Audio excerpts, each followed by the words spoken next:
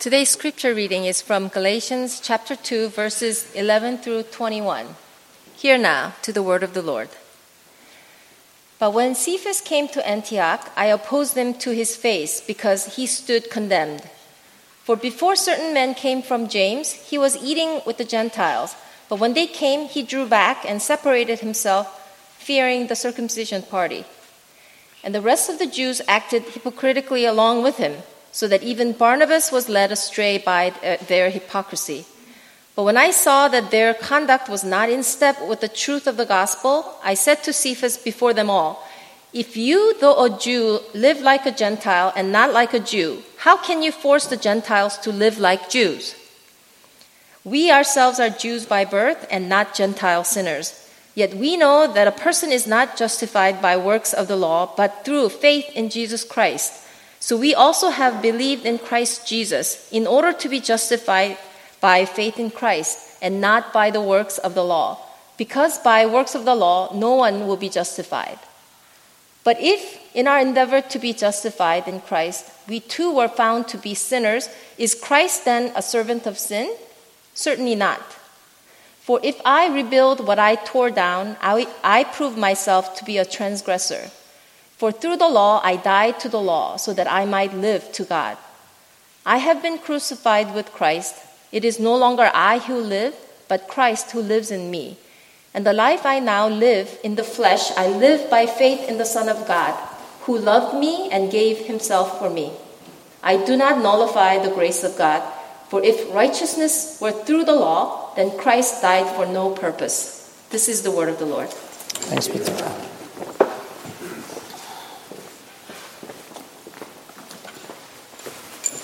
The Lord be with you.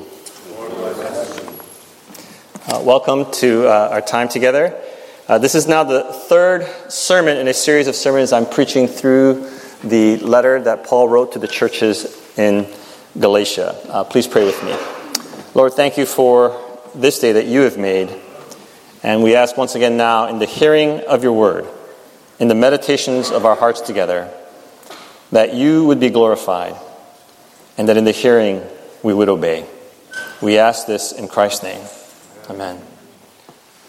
So far we've seen that Paul has been making the case that there is only one gospel, the one true gospel that he received by revelation.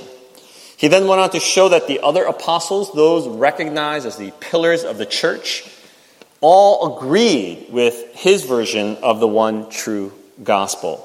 All agreed, including us, that there is freedom in Jesus Christ, and that all or any other additions to the gospel, such as being circumcised or keeping certain dietary restrictions, are unnecessary.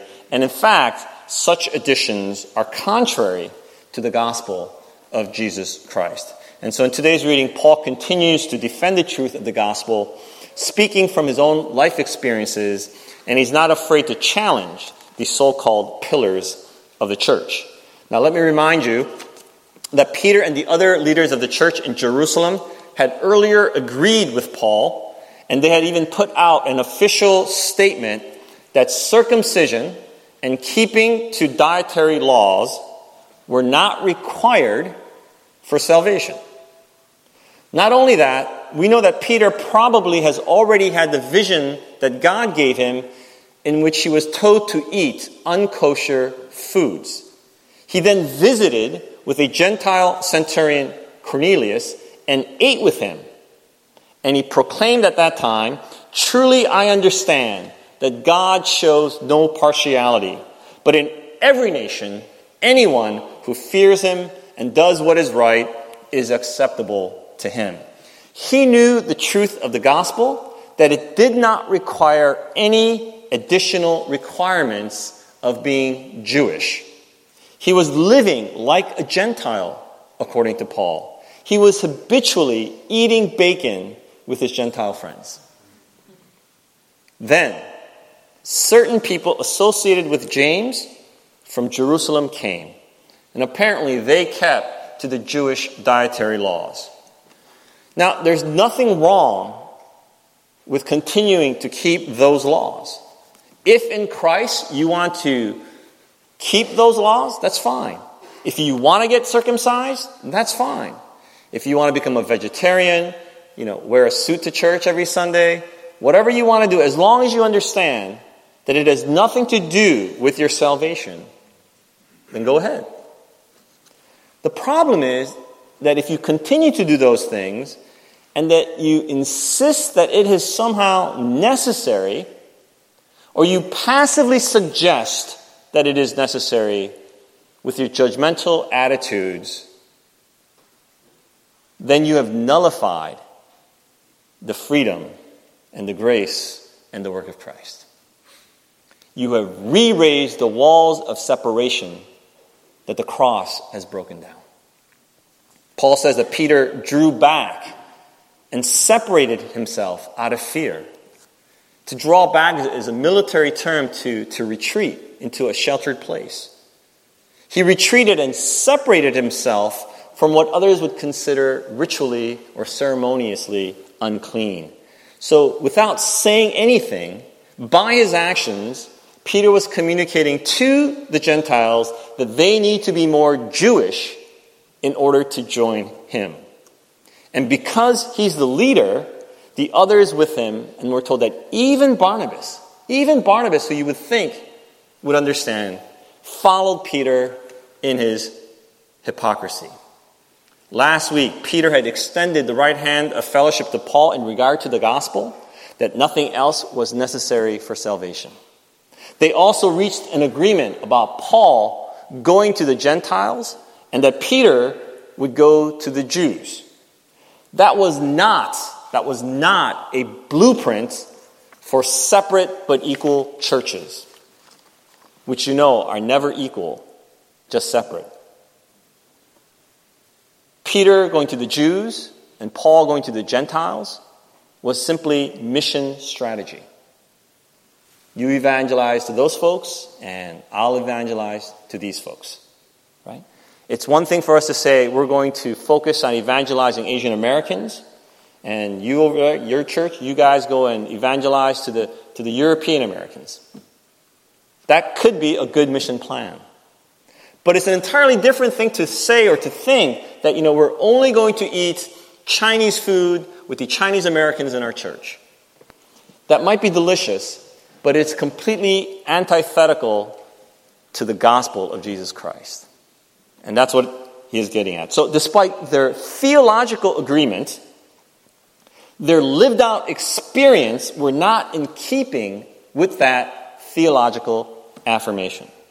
As you just heard in the reading, and as the history of the world and as the history of the church has repeatedly shown, just because you agree on something in Jerusalem, it doesn't mean that the matter is settled once and for all in Antioch. Whether it's a policy decision from Washington or a new curriculum from the school board, or in our case, just because a decision is reached in Louisville, it doesn't mean that it is settled once and for all in New Brunswick. In recent years, our denomination has made a number of rulings about ordination standards, about the definition of marriage. And I can tell you, and I know that you are aware, that these and other matters are definitely not settled once and for all. For Peter, as well as for those other false teachers that Paul is accusing in this letter, it's not that they don't believe that Jesus is the Son of God, who was crucified for our sins, who died and who was resurrected for us and for our salvation. They're in agreement about that. They even acknowledged that nothing else is necessary for salvation. But the problem is that they grew up Jewish their entire lives, and they had a worldview that is being upended by the gospel of Jesus Christ.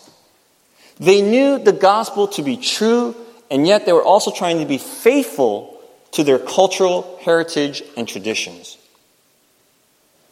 The problem isn't that our minds can't accept change or even to admit a new truth.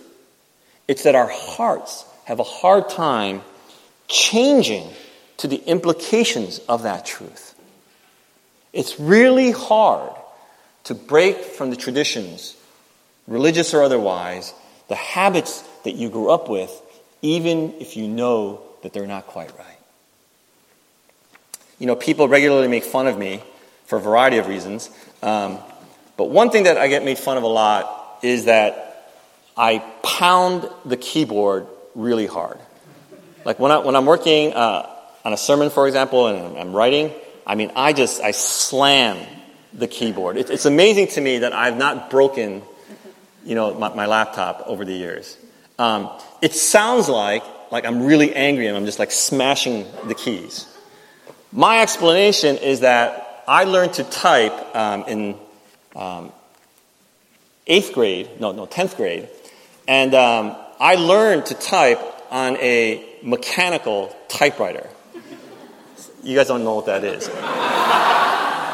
It was this ancient device where you had to take a piece of paper and feed it, and then you would literally you'd smash these keys, and you had to hit it with sufficient force for the ink to be consistent on the page, right? A few of you, thank you, John, at least some. Right? So that's how I learned to type. And so I know now, we have electricity, and I don't have to hit quite so hard, and it'll still look nice, right? I know that. I know that in my head. And sometimes when people are laughing at me, I'll hit my keys a little bit lighter. But as I'm working, I forget, and I go back to the habit of just smashing my keys. I can't change. I can't change. I know I don't have to do that. I know in my head I need to change. I know that I don't need to do this. But my body, it just refuses to cooperate.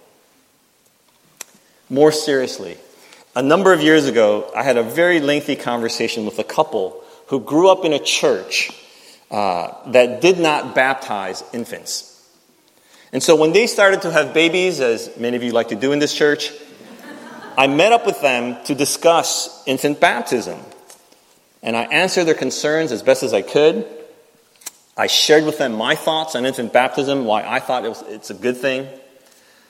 I shared about how the scriptures strongly point to it, that the history of the church overwhelmingly supports it, that it makes sense theologically, and that, as Luther called it, it is this covenant of comfort that God gives to us, a reminder that our salvation is an act of God, that God is the one who rescues us, that God is the one who claims us from even before our birth, that God is able to work faith in us even before we are able to articulate or claim that faith for ourselves. Right? That it's the most beautiful symbol of God's covenant with us. And a reminder that God's promises to us is not conditioned upon our response, but that it is freely given to us. And so in my understanding of God, infant baptism is a necessary outworking of the gospel of grace. Now the couple listened to me. They nodded their heads. They agreed with everything I had to say. And they said, they'll think about it and they'll discuss it and pray about it and get back to me. I was certain I had persuaded them. I thought I had offered a very persuasive and yet gentle argument, and they agreed with everything I had said. But they came back to me a week later and said that they decided not to go ahead with the infant baptism. I was quite disappointed, but I understood them and I supported their decision. Because I know how hard it is to know something in your head and to translate the 18 inches to your heart and to live that out in faith. I've had similar conversations about alcohol and whether or not we should use real wine or only grape juice in communion. I've had conversations about whether you can listen to secular music or only Christian music, whether only hymns should be sung during a worship service, whether it's okay to have new instruments like drums, God forbid, and a host of other issues where people might know and understand in their minds that this is okay, and yet somehow they're not comfortable, like something kind of nags at them in their hearts. And this is a part of our discipleship, working this out. And all that we do, all the decisions that we make, must come from a position of faith. For whatsoever is not of faith is sin to us, regardless of what it might be objectively. And I just know that it is really hard sometimes to go from our heads to living it out in our daily lives. And so we can easily imagine then what was going on at the church in Antioch. There were many people who trusted Jesus, who accepted the fact that the Gentiles were equal, but who still were unable to eat non-kosher foods. They just struggled with it. They knew they could do that, and that perhaps they should do that for the sake of fellowship, but they just had a really hard time doing it. And so maybe in their church, in their fellowship hall, they set up 2 tables. One with kosher foods and one with other foods. And people would then naturally congregate toward one table or the other. But here's the thing. The Jewish Christians could go to either table, at least in theory, but the Gentile Christians could only go to the one table. Now, in theory, they could go to both tables, but they know that if they go to the kosher table, they've made that table unkosher. So even though there's no sign saying Gentiles are not welcome at this table, they know that they can't really go there. And so what happened in Antioch probably is like our school cafeterias. People sat with their own cliques, and these barriers of race, of ethnicity that Christ had broken down were being invisibly raised once again in the church. Now, I know that we do not separate ourselves by who eats pork and who doesn't. After all, I still have fellowship with my wife. But I've noticed that most of you sit at the same spot and eat with the same people in the fellowship hall every Sunday. It's almost like you have assigned seats in the fellowship hall. I'm actually scared for newcomers who might accidentally sit in your chair, right, and get a stare down. Now, I know you're not actively keeping people out. You're not putting up signs saying, you're not welcome. But it's hard for people to join your table because of these subtle signs that indicate you are not welcome. And I think this is probably the greater danger. We have all unspoken ways of keeping others out. We erect invisible barriers so that we're not going to be accused of being openly biased or prejudiced. But those we want to keep out know we're trying to keep them out. People sense it. I know that we often misread people's body language and facial expressions, but whether it's the tone of voice, a slight shift in your body position, or the lack of a genuine smile in greeting, or in 100 other small motions, we send signals to indicate you're not really welcome here. It's what Peter did. Peter didn't make any wild declarations. He didn't tweet out racist remarks demanding separation of Gentile and Jew. He didn't blog against the Gentiles or go on a rant about the superiority of the Jews. He just withdrew quietly and sat with his friends, his Jewish friends, and only his Jewish friends. So some people might say, what's the big deal? He's just sitting with his friends. He didn't say anything. He's just doing his own thing. Well, it is a big deal because when he does that, it's this subtle hint. It's a subtle but powerful declaration that if you're going to join my table, if you're going to be a real Christian, then you've got to become a little more Jewish. I'm not saying you have to do this, but if you do this, then you can be one of us. And doing that undermines the integrity of the gospel. But if salvation is in Christ alone, then it has this ethical implication. It means that our ethnic, our cultural identities must take second place to our singular identity, our unifying identity as Christians. It means that we sit and invite everyone to sit with us who confess that Jesus Christ is the Lord. So can I encourage you today to sit at a different table in the fellowship hall? Can I ask you to make an effort to ask someone you don't know very well to sit with you, can I ask you to take the initiative to have a conversation with someone you don't know very well? Now, I understand when you come here on Sundays, you're glad to see your friends that you haven't seen all week and you want to catch up with them. I get that. But I'm calling you to extend your margins just a little bit. Maybe not every week, just today. Maybe once a month. Make the intentional decision in opening and extending your circle of fellowship. Amen? Now Paul gets to the heart of the gospel, beginning with verse 16. He says, we know that a person is not justified by works of the law, but through faith in Jesus Christ. So we also have believed in Christ Jesus in order to be justified by faith in Christ and not by works of the law, because by works of the law, no one will be justified. That's quite a bit. What he's saying is simply that God justifies. God is the one who makes right. God is the one who declares us right by his power through grace in faith in Jesus Christ. To justify is to put us into a right relationship with God. You experience this righteousness because of what God has done, because God is the one who has set it right. And that's what is at stake. So this is not just about food and fellowship. It's about what makes the gospel the gospel.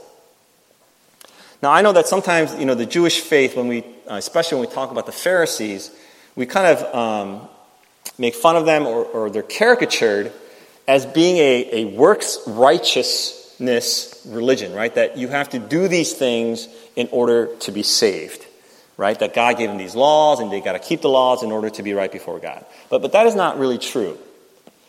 Judaism rests on this idea of election and its implications.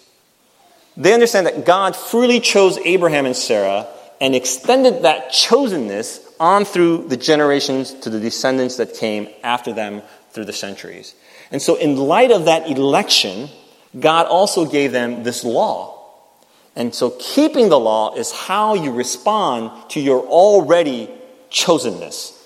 In other words, keeping the law, that is doing the works of the law, is how you maintain a proper relationship with God. Not how you get that righteousness, but how you continue in the righteousness that you have already been given in your chosenness.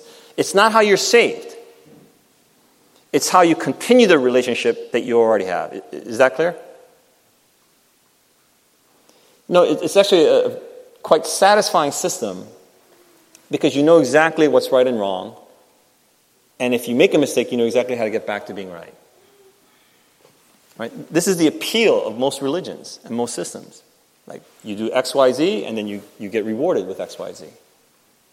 So you can imagine for the early Christians who all came out of the Jewish faith, your whole life you've been told you have to live according to the law. This is how you remain faithful. This is how you honor God. This is what you do.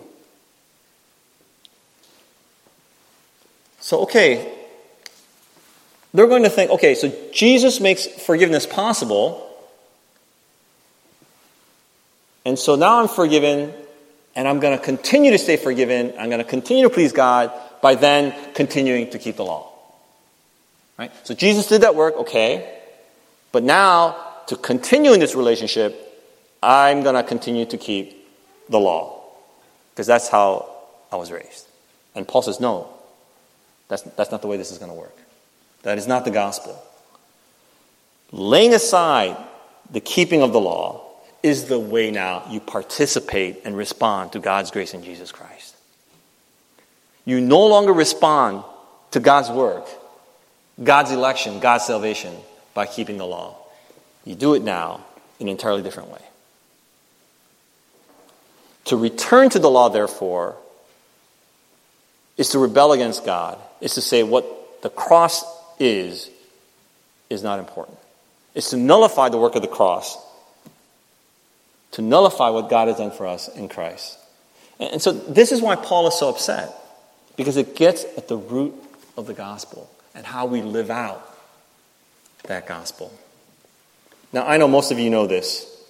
Most of you know and have proclaimed that you have been saved by faith.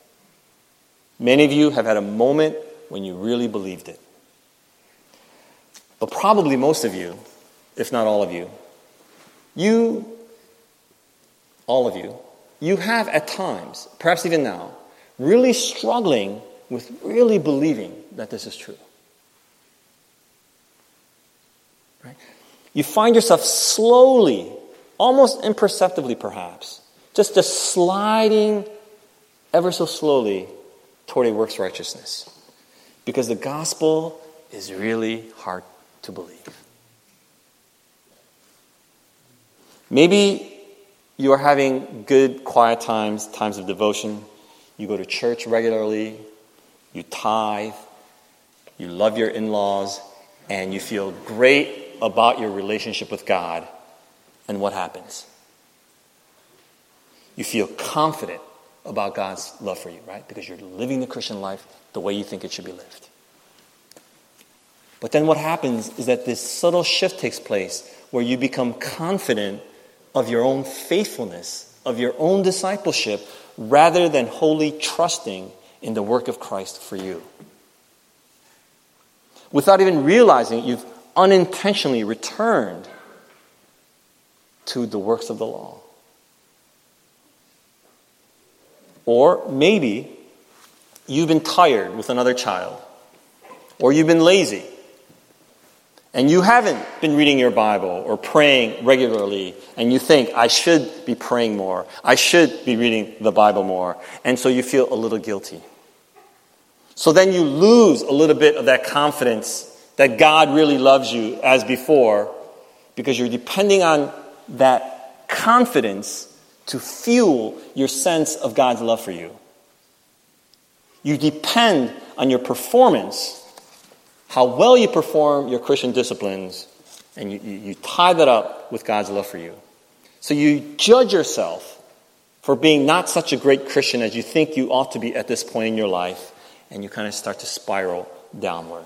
And maybe you secretly fear that God is a little unhappy with you, and maybe He will punish you for that, right? Nothing major, just a little. Maybe deny you that promotion. Maybe give you a little cold. Not a major sickness, just something to kind of poke you like you're not doing right. Maybe you get a bad grade on a midterm. And so then maybe you start to think, okay, now I need to get my act together to get back in God's graces so that God will bless me once again. And Satan starts to mess with you, right? What kind of a Christian are you? How can you do that? And so then you start working your way back to God again. And you get into this cycle all over again. And we've bought in, once again, into this idea of I've got to do something to somehow earn or be worthy of the righteousness of God. And Paul says, no, that's the whole point of the gospel. That's why I preach the gospel every week. Why you and I need to hear the gospel every week. Why I need to hear the gospel every week. To be reminded that it is God who justifies and God alone. And you have to shout back at yourself every day. Every day you have to shout to yourself that it is the God who justifies. That my hope, my only hope, is built on Christ. On Christ, the solid rock I stand. All other ground is sinking sand. It's sinking sand. Everything else. You are justified by faith in Christ and by the faithfulness of Jesus Christ. This is Paul's singular vision of who we are and what we are in God. The Christian life is not about preparing a resume for God to approve. It's not preparing an application to get into heaven. It's not about listing your spiritual accomplishments, how early you get up to go to church, and how many hours you've prayed or given to missions or anything like that. You are justified, made righteous by God, declared forgiven. Nothing else. That is the good news. That is the gospel that Paul is preaching. And that is the one true gospel that I have to preach every week. Let no one rob you of that true gospel. And so that's why Paul is right to challenge Peter, because the gospel is at stake. It's not just about food. Peter needed to be corrected, to be rebuked, and to repent. You know, he's fortunate that he has a colleague, a friend, a church community that will speak the truth into his life. Especially as someone in a position of leadership, Peter needed someone to tell him, hey, you're wrong. You're not doing this right. You know, Paul doesn't tell us the result of this conversation. He doesn't tell us how Peter responded to his rebuke, which suggests to me that it didn't end well for Paul. I think if Peter had repented, Paul would have wrote that down and would have told us, I won. But and knowing Peter's personality, I doubt he backed down or apologized, at least not immediately. You know, the others probably took Peter's side because, you know, he's the established leader, and Paul is the one who probably got left out of this entire confrontation. But maybe, just maybe, you know, because of the gospel, maybe Peter told the others, hey guys, Paul's right. I was wrong. I'm really sorry about what I did. And the others forgive him, and they all go to McDonald's Monday to get some McRibs. Now, quite a few people look at this incident, this confrontation, as a model for how leaders ought to be rebuked publicly. This is what's happening today, right? Think about all the anonymous, thoughtless, public shaming that goes on in social media and the internet. But is this really the way to effect positive change? Is this how we ought to treat one another? You know, I think Paul, as he looks back on this incident, I think he would say, you know, I'm glad I confronted Peter. I was right to do that because the gospel was at stake and I've got to speak up for the gospel. But I think he would also look back and regret the manner in which he handled it.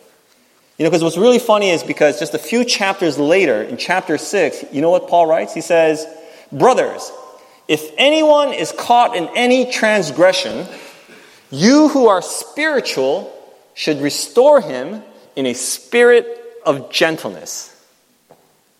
Yeah, Paul, you ought to exercise a little more pastoral care to have restored Peter in a spirit of gentleness, right? Jesus said the same thing in Matthew 18, right? If your brother sins, you know, go to him privately. And if he listens, then you've won him. If he doesn't listen, then bring a few more people privately. And then go to the church, right? I think Paul would agree that, yeah, you know what? Looking back, I probably didn't handle it best. Maybe taking him aside would have been the more loving, more spiritual way of handling it. So maybe there's someone you need to speak the truth to this week. And maybe you can do it in a spirit of gentleness instead of calling them out publicly. I think we especially need the spirit of gentleness in our day and age, with such short-temperedness and such anger all around us. And Paul reminds us that discipleship, maturity, it's an ongoing process. He says, I've been crucified with Christ. I no longer live, but Christ lives in me. Christ lives in me. Christ enables me. Christ empowers me. But it doesn't mean that I'm instantaneously mature and perfected.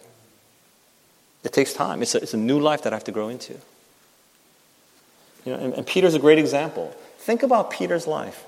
He spent 3 years, 24/7, being personally discipled and loved by Jesus Christ. Think about that. He got to be with Jesus every day. Every day. I mean, you can't ask for anything better, right? In terms of discipleship, in terms of your life, of anything. But what does he do?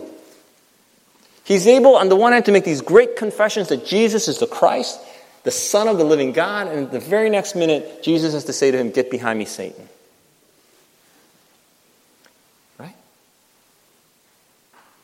He knows Jesus. He loves Jesus. He's a witness to the resurrection. He's certain of Christ's resurrection and of his own salvation. In the book of Acts, he preaches justification by faith in Jesus Christ, and thousands come to saving faith. He's cured illnesses. He's performed miracles. He's a pillar of the church. But he's not immune to peer pressure. He's not immune to the pull of his past and his traditions. He has to stumble and grow into maturity just like the rest of us. I hope that's an encouragement to you. That it takes time. And that you'll be patient with yourself. And that you'll be patient with others. This is the gospel and the new life in Jesus Christ. It's a fundamental shift in our position that is accomplished by God through Jesus Christ on the cross. That God moves us from unjust and unrighteousness to a position of justification and righteousness. And now, because of that, Christ is in us, the Spirit of God lives in us, and we can live now into the new life, into this new righteousness that God has made possible for us. Now, we're going to see some more of the implications in the coming weeks, but today, we have been given the clarity about what the gospel is, and we are called to have courage to speak the truth in a spirit of gentleness, so that we do not undermine the gospel, not only by our words, but by our subtle actions. Let's pray together.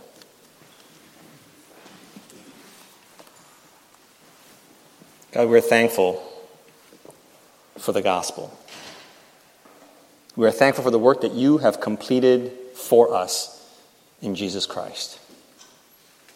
And so, God, help us to know the gospel, to believe the gospel, and to live out the gospel.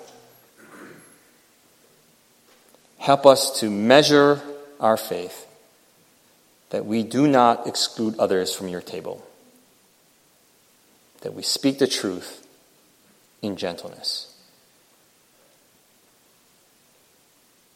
God, help us to live in such a way that others will see the gospel.